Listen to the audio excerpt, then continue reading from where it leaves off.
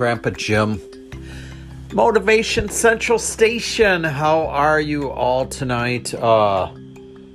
Jacob Blake, Kenosha, Wisconsin, shot in the back by police officers. Saw the video.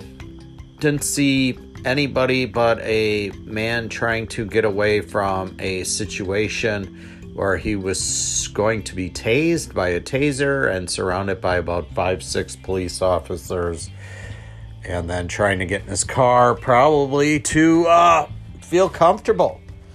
You know, he knew he was in for a battle one way or the other. They tried tasing him already, and he knew there was going to be a fight to pursue, and most of us probably would want to seek shelter for sure, right? And then to have it escalate to get shot in the back, outrageous, you know. And then the first story was the police officers were called because 2 women were having a verbal argument, and witnesses say that Jacob was trying to break up the fight. And now the narrative is changing that it was a domestic violence case, and Jacob wasn't supposed to be by the female residents.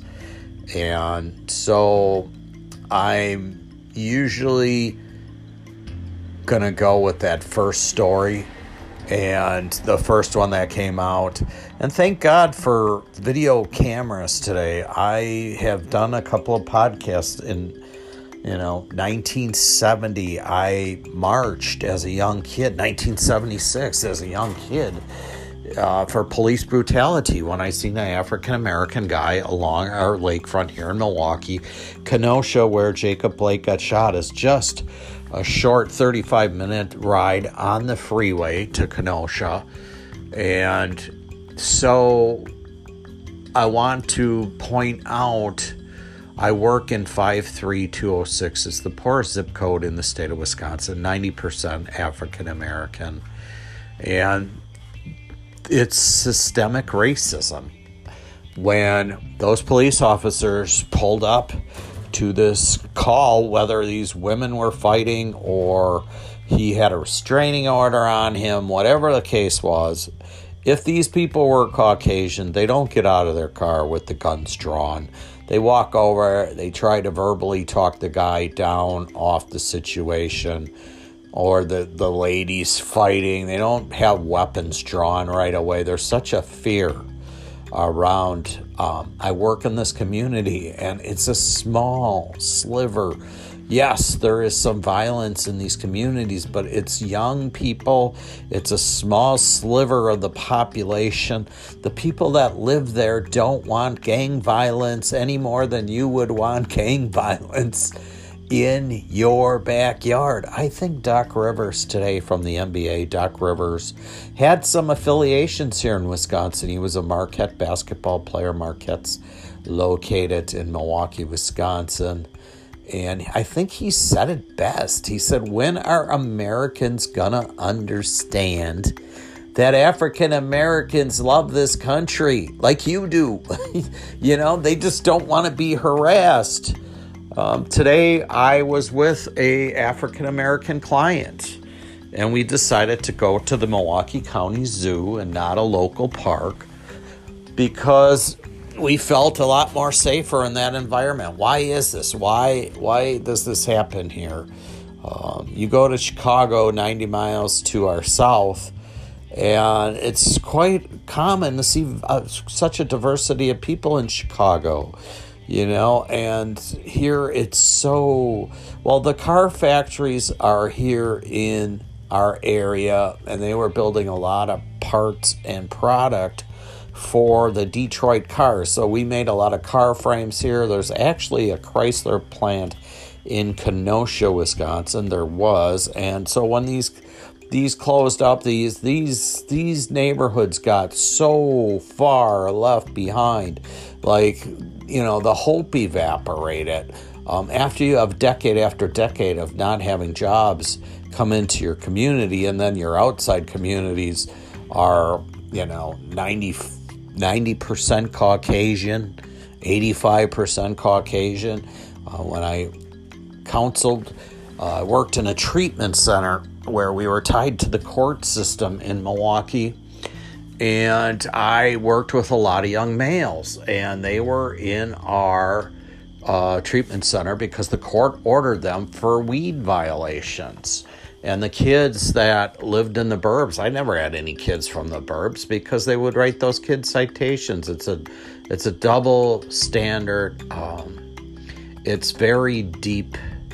I do commend the Milwaukee Bucks. And this Kenosha Jacob Blake story last night, I was listening to the BBC on my phone. I like to listen to different countries, and I was floating around the planet. I was listening to Canadian radio. They were talking about Kenosha, Wisconsin, and the Jacob Blake thing. And then I was on South Africa, in Johannesburg. I listened to a station out of there, and they were talking about Kenosha, Wisconsin. And if the story wasn't heard, it's going to be heard today because the Milwaukee Bucks decided they were not going to play the game today, a basketball game. And I think that will get more attention. I wouldn't be surprised if this don't go on longer from the Milwaukee Bucks than just this evening. This is the first night they decided not to play. And the Milwaukee Brewers in our area, too, they're so close to Kenosha, too. A lot of their fan base and stuff like that is from there. They decided not to play. But my point is if you're an American, you need to be... I'm not going to tell you what to do. Me, as an American, I'm upset. If George Floyd that situation didn't get the attention of policing on African Americans, or the Breonna Taylor, that if these were white people, there's no doubt there would have been some action. There wouldn't be all this cover-up. It would be demanded. And, that alone just speaks volumes about our judicial system and the court system, the policing of these communities. So I just wanted to come on here tonight and say, when is it gonna end? And what type of person shoots somebody in the back? Wrap your head around that. You're in an argument. There's so many domestic violence cases going on with the 33 million people out of work. There's arguments right now. There's arguments all over each city in the United States. And this officer decides to shoot an unarmed guy in the back. What's that all about? And then they're protesting in Kenosha and as we speak, and yes, there's been some damage to the community, and that's a small percentage of those people protesting out there, right? We're talking about the margins, right? And then we have another situation that happens in this is there are some vigilante groups that showed up here. A kid showed up from Illinois, and they're going to protect buildings, and they bring their rifles out. And then the kid falls on the ground while he's marching, and all of a sudden, African-American kid is bending over to help this guy up, and the guy takes his shotgun. The vigilante guy that's laying on the ground takes his shotgun and shoots the kid while he's trying to pick him up.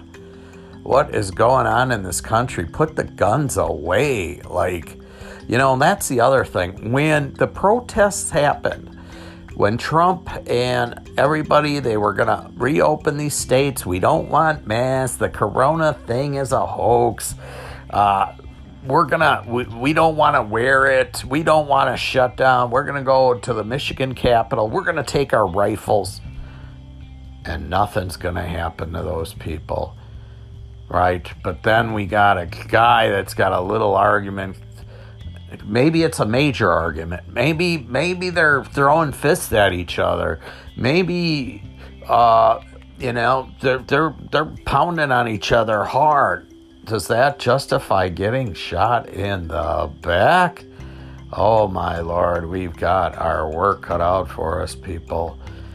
And the day the NBA stopped, hail to the NBA. Hail to Giannis and the Milwaukee Bucks for putting their foot down and saying, I got a good feeling that this might be the end of the NBA season. Time will tell on that. I give it high props to the Milwaukee Brewers, too, for not playing their game tonight and saying enough is enough. And I don't know where we go from here, folks, but something's got to be done. We got to find lawmakers. When we put them in office, they're going to respond to the public and what's happening out here today. We need people of courage. We don't need people that just toe the line on the same old. There's some stuff floating around that politicians, we should limit their terms. They shouldn't get pensions afterwards. You'd get more noble people in there, not just doing it for a paycheck and a pension. And so anyways, I wanted to come on here. I'm praying for Jacob Blake. He's still in the hospital, paralyzed from the waist down. Don't get me started on that. It's just horrible. This young man's life is just demolished from an incident that, again, if you were Caucasian and the police came out to your residence, they wouldn't draw guns right away, and the man was running in fear. And why wouldn't he be running in fear when he's seen Breonna Taylor, George Floyd, right? I mean, the guy's got a legitimate reason for wanting to get away from those cops, especially when they got guns drawn. What's your natural instinct? If you are on the line, if you're looking down a barrel of a gun and you're about to be shot, what are you going to do? You're going to try to take cover. You're not going to, your natural instinct, your fight or flight response is going to say, I need to protect myself now. I'm getting in my car. And even if he got in his car, they could have shot his tires out. And I get it. I get it too that, I know the other side of the story. Well, we have to pay attention to police commands, and I totally get that too, to a point, right? I mean, when you have guns drawn, that part of it's over with. Now I'm fighting for my life. I'm running. I've got to get out of here. I want to see my children. I want to see my grandchildren. So, Jacob Blake, our prayers are with you. The world is with you, from South Africa to Canada. Giannis and the Milwaukee Bucks are supporting. This is so much bigger. The world is supporting the African community. Your voice is finally being heard. So let's all look ourselves in the mirror. What can we do about it? I can go vote. I can send a thank you card, get well card to Jacob and his family. I can show them love and understanding. And God bless you all. You have a wonderful evening, and hopefully things change soon. The quicker the better for everyone involved. God bless you all.